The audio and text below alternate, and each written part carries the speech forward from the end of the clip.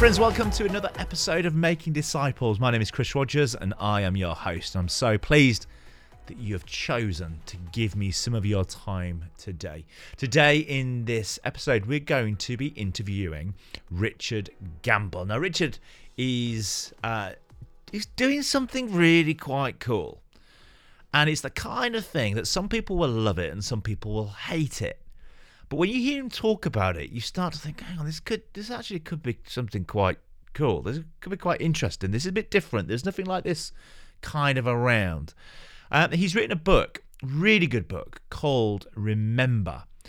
And really what we're exploring today is the importance of remembering what God has done rather than focusing on what God hasn't done. So you might want to check out his book, Remember. I can't more highly recommend it. The website attached to his project is www.eternalwall.org.uk. And essentially what these guys are doing, they are building an epic prayer wall documenting answered prayer so that anybody that drives past and comes in can see testimony after testimony after testimony of what God has done in people's lives. And I can't think of a better way of celebrating what God is done in this kind of way. I just think it's really interesting. It's the kind of thing that I will want to go and visit and look at myself. So here we go. I hope you find this really interesting as we just talk through some of the elephants in the room around spending money building a wall. So be inspired, I hope. And I hope what you get from this is that actually there's potential for quite creative things in how we share the gospel with people. There's different ways of doing it, and different ways can really be impactful for different people. So here we go. Short interview with Richard Gamble on the Eternal Wall, on prayer, on answered prayer and unanswered prayer.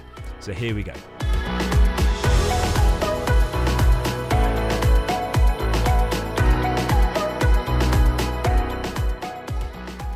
Wonderful. Richard, welcome to Making Disciples. It is so lovely to have you with me today. How are you doing? Yeah, doing all right. Thank you. Keeping busy. Keeping busy building something. Yeah, amongst other things. Yeah. So, but great to spend some time with you. Yeah, well, I want to jump straight in because I want to talk to you about prayer, but I want to talk to you about a specific area of prayer. And I've talked about it before on the podcast, this idea that I am very good at focusing on what God hasn't done yet, rather than focusing on what he has done. So can I just ask you this question right off the bat? Why is it important that we remember what God has done for us? Why is it important we remember answered prayer? Well, Spurgeon says a great quote. He's got a great quote. He says, Why is it that we engrave our failures and disappointments in marble and our successes in sand? And I think it's so easy to think about all those struggles. But actually, when we remember what God has done, I think it recalibrates our mind.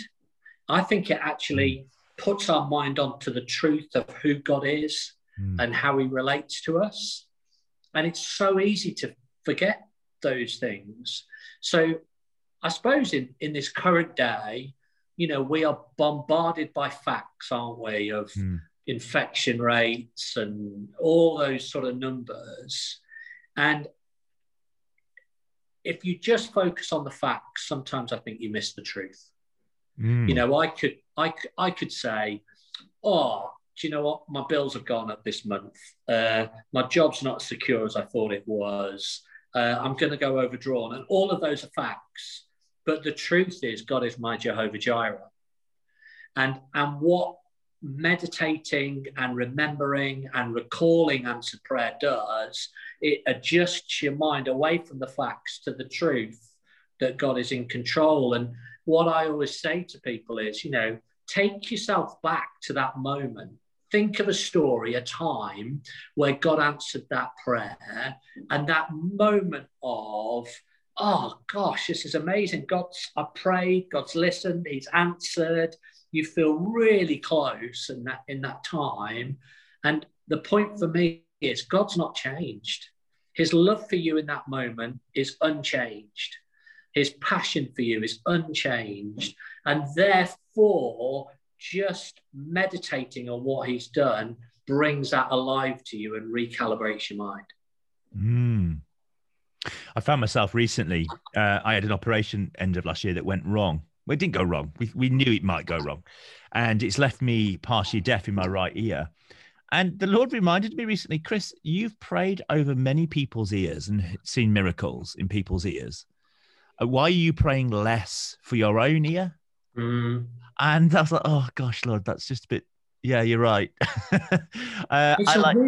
It's a weird old thing, that, though, isn't it? Yeah. You know, that we almost can have faith more for other people than ourselves, and I don't really know why that is. Whether that is because sometimes we think, yeah, but there's this situation and this situation, but of course he has no favourites. So I have like this little grid in my head which sort of goes, well, number one, God has no favourites. Number two, he never changes. You know, number three, I know he's for me, and number four, I know that he listens and he answers, and I try and put it through that grid, and remembering the stories helps me with that. But of course, you know, it's not a formula either, and for me, prayer is about a journey with God, and I actually think he's more interested in the journey than the answered prayer.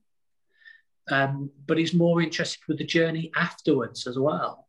Yeah. See, I've meditated on some of the times that God has answered prayer in my early life, and I look back on those stories, and I see them in a new light, and I think, oh my word, God was so gracious to me then. So does that make sense, Chris? I think it's about the journey, you know.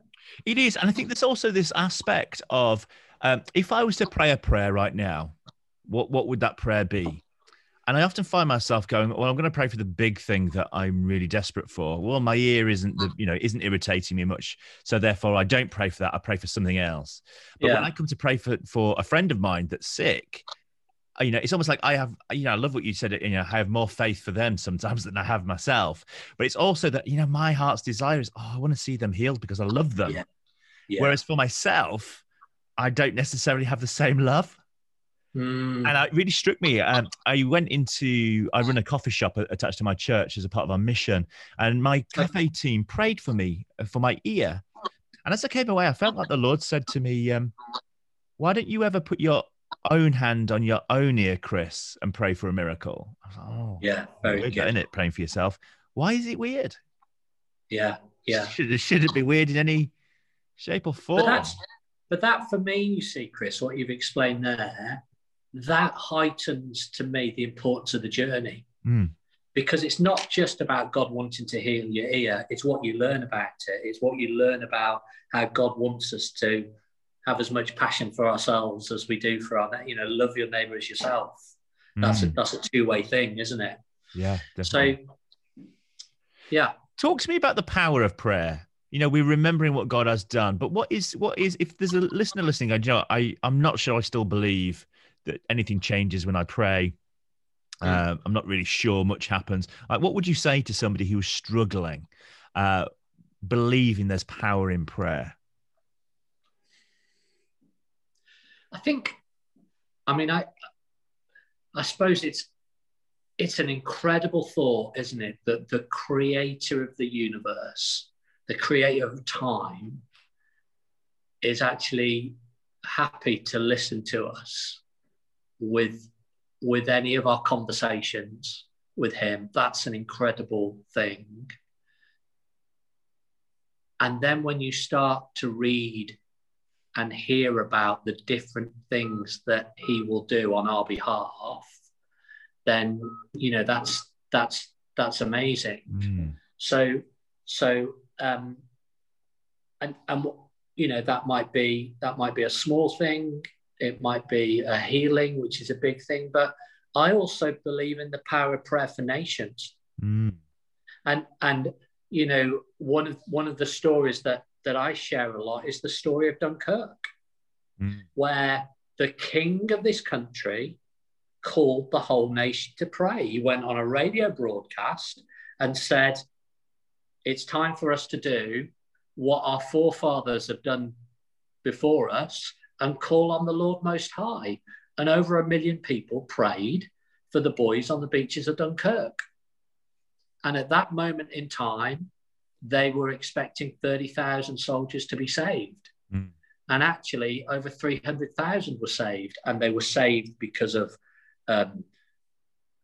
bizarre weather conditions where it was calm seas where they were, but storms where the German planes were trying to take off from. They were saved because Hitler made a completely strange strategic decision that to this day historians don't understand. And they were saved because there were some you can only put it as downright miracles on the beach. I mean, there are accounts of soldiers throwing themselves on the sand, a rain of bullets coming in. And as they get up, they look at their bodies, realize they're untouched, and there's a silhouette of bullets around their body, making a body shape. I mean, it's incredible what happened. Mm. And I do believe that we can change nations by the way that we pray. Wow. Hey, look, tell us about what you're dreaming and plotting and scheming for the eternal wall, because this kind of feeds into this plotting and scheming sounds quite kingdom scheming's good stuff. Scheming with Jesus. Yeah, come on. It's been a 17-year-old plan. So I felt God speak to me 17 years ago. I've been working on this in earnest for 7 years, and we're building a national landmark called the Eternal Wall of Answered Prayer on the outskirts of Birmingham. It will be completed in 2022. It's a giant piece of public art to provoke a conversation about prayer, and it's made up of 1 million bricks, and every brick will represent a story of answered prayer, and people will be able to come and point their phone at any one of their bricks, and using an app, the app will light up and tell you the story that it's our expectation is going to give people hope and inspire them that Jesus is alive, that he listens and he answers. I love it. What an incredible plan. Why Birmingham? Of all places, Coleshill, Birmingham. Well, the really simple answer to that, and it's a crazy story, is because that's where God's given us the land.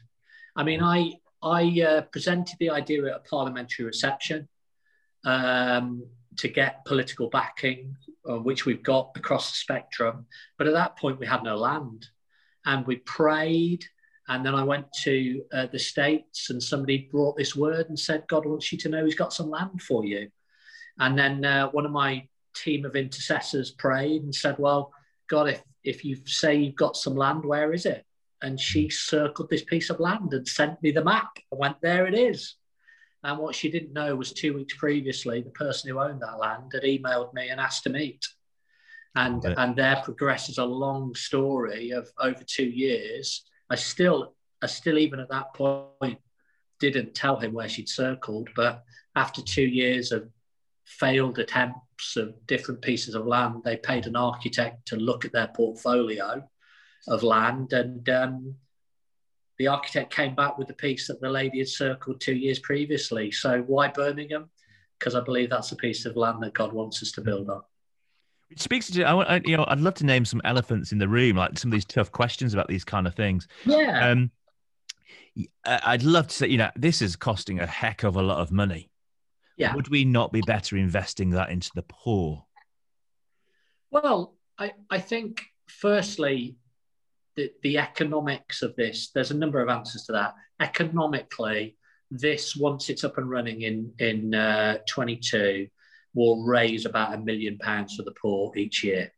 And all the profits will be going into good works and Christian charities. So if you imagine that this is going to last for at least 100 years, then, a £5 million investment is going to generate £100 million for the poor. So that's one argument. The other is, I don't think God's, as Bono said, God's not short of cash. It's not like, It's not like he says, well, I can do that one, but I can't do that one. And we believe, and we've seen from so many incredible stories of God answering prayer for us on this project. We know he's in this, and his provision has just been incredible. And I know it's not everyone's cup of tea, Chris. And if people want to back it, great. And if they don't want to back it, that's great too. But what we're trying to do is provoke a conversation in the nation about prayer, and to break out of the walls of the church and do something that's contemporary in our visual age of the 21st century, that gets the wider population thinking about whether they should consider praying. And, where it's cited, we reckon about 500,000 people are going to go past it every week. So it's going to have a massive impact in this country. I love that. I think, I agree with everything you've actually just said. I'd add an extra one in there. When God starts getting people circling bits of land that 2 weeks ago, the landowner actually contacted you, you start to realize that this is not just a bright idea. God's up to something. At which point, those questions over why invest into this, not that, well, you start saying, well, God seems to be doing something here. We're just chasing him. And I think that for me is where things get exciting, because if we simply did things that looked sensible, we may find ourselves miles away from where the Lord is actually playing and doing stuff. Yeah, and that has been my experience. In the fullness of time, we'll be able to tell the story, but it's just ridiculous. I mean, I'll tell you a quick one. I mean, it's a ridiculous story, but let me just tell you a quick one. So I'm in a meeting. This guy is said he's going to invest in us, but he wants to look at the charity, and he says, you're missing a construction person. That needs to be on your payroll. I'm thinking, I don't know how I'm going to find that person or even pay for them. And then they described the person. And I said, well, I really want them to be a Christian. And they laughed and they said, look, the person you're looking for is like a needle in a haystack. If you want the Christian one, it's like a yellow needle in a haystack. And I said, well, do you know what? It's been 7 years. Every time I've come with a problem, I've prayed. And I prayed there and there in the meeting. 30 minutes later, a guy is driving in his car. He turns on the radio. He hears a story about Eternal Wall, and he feels God say to him, you need to get involved. He is a Christian construction project manager, exactly what we were looking for. And so God answered that prayer within 30 minutes. And so I don't know what I'm doing, Chris. I can't even put up a shelf, never mind build a national landmark. But we are finding as a team, and there's 20 of us now, just an incredible grace where God is providing us with the right people and the right open doors to get this built. Love it. Look, another elephant in the room then. Yeah. So you're celebrating all these answered prayer. What about those individuals that will come to this and say, yes, but God has not answered my prayer, and I've just had so-and-so pass away, or I've been out of work for 12 months. Where does unanswered prayer fit in what could look like a vitriolic, we're only celebrating the good stuff? What do we do then with unanswered prayer? Well, I where does it sit? I think it sits slap bang in the middle of it, because we've glibly got those stories, haven't we, of loss. But I don't think you can glibly respond to, well, why does God answer that prayer and not that one? I sort of struggle with the concept of God not answering, to be honest with you, because I think often what we're saying is you're not answering in the timing of that, or you're saying no and I don't like the answer no. And particularly, and I've had that experience myself, when you lose loved ones that are close to you, that's a real wrestle. But what we are trying to do, and we have done so far, is to collect not only stories of the amazing yeses, but let's collect the stories of people when they've prayed to God and they've lost a loved one. Well, what happens next? Because I think that will give people as much strength as the victories as well. Because as I say, and I said right at the beginning, it's about the journey. And so I think we'll attract a lot of people who come with a, why didn't God answer that prayer for me? And we'll have some trained chaplains to help them through that journey. But I don't believe that God answers every prayer in it with a yes and a straight away. That's not my experience. You know, I might be married to Pamela Anderson if he did that, and that would not be good for me or her, and I wouldn't have the kids I had, you know. So I've never prayed for Pamela Anderson. That was a poor joke. But my point is, you know, that there are times when God chooses to say no, and we have to wrestle with that and try and understand him more on the journey of why that may be. I love that you mentioned Pamela Anderson. Most people listening won't even remember who Pamela. There we go. Please don't Google it. Okay, that's great. What about this? You know, next elephant in the room. You know, Jesus is not about temples. Is not about buildings. Is about the move of God. Is about people. Is about dining room tables. Is about people being together, praying together, transforming their neighborhoods.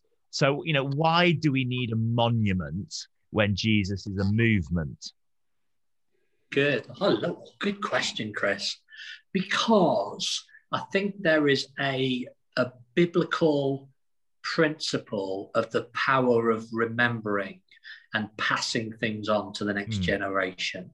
What we're not doing, this is not I'm not trying to build an idol. You know, we definitely don't want people praying to the wall or worshipping it or any ridiculous stuff like that. But if you look at Joshua as an example, took 12 stones as they crossed the Jordan to remember what God had done. They planted them at Gilgal and they said, this is so the generations will know what God has done. In Deuteronomy, it says, you know, don't forget what your eyes have seen or let it fade from your memory, and pass it on to your children and your children's children. And so what we're doing here is I believe, fulfilling literally hundreds of scriptures which talk about the importance of remembering what God has done. You know, Jesus, when he broke bread, said, do this in remembrance of me.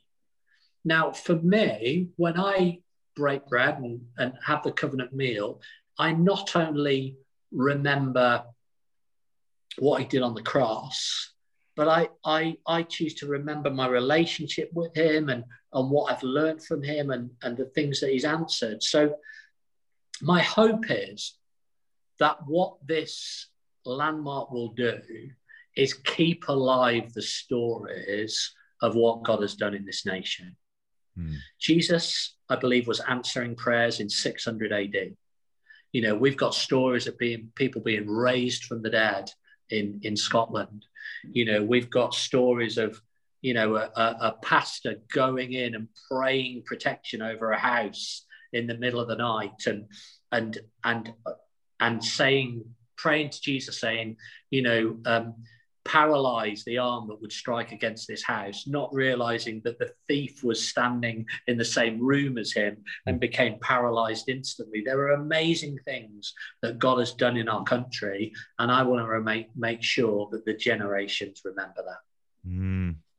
So it is about creating a space for the UK to remember, isn't it? That's what this is ultimately about, is celebrating where God has been on the move. And that is missional, isn't it? What, you know, from a Christian point of view, this is a wall documenting stories. For a non-Christian, this should be like a mammoth arrow pointing towards the God that is on the move. So this is missional, isn't it? It's not just for Christians to engage with. So how do you expect, you know, how are you hoping that people driving past would engage with it? Well, my hope is, you know, that there'll be a million stories of answered prayer. I think somebody's only got to find one of those stories that they believe in, and it should rock their world. And so I believe that this is one of the biggest evangelistic opportunities that is available for us as a generation. And my hope is that, I don't know, maybe a couple have been to the hospital, they've been given a diagnosis, they're distraught, they've been told there's no hope for them, and they drive past this thing, and then they go, do you know what, I'm going to have a look at that, and they type into the app their situation, and then the app directs them around Eternal Wall and shows them the stories that relate to their situation, and then as they leave, they're given a booklet that encourages them to try praying.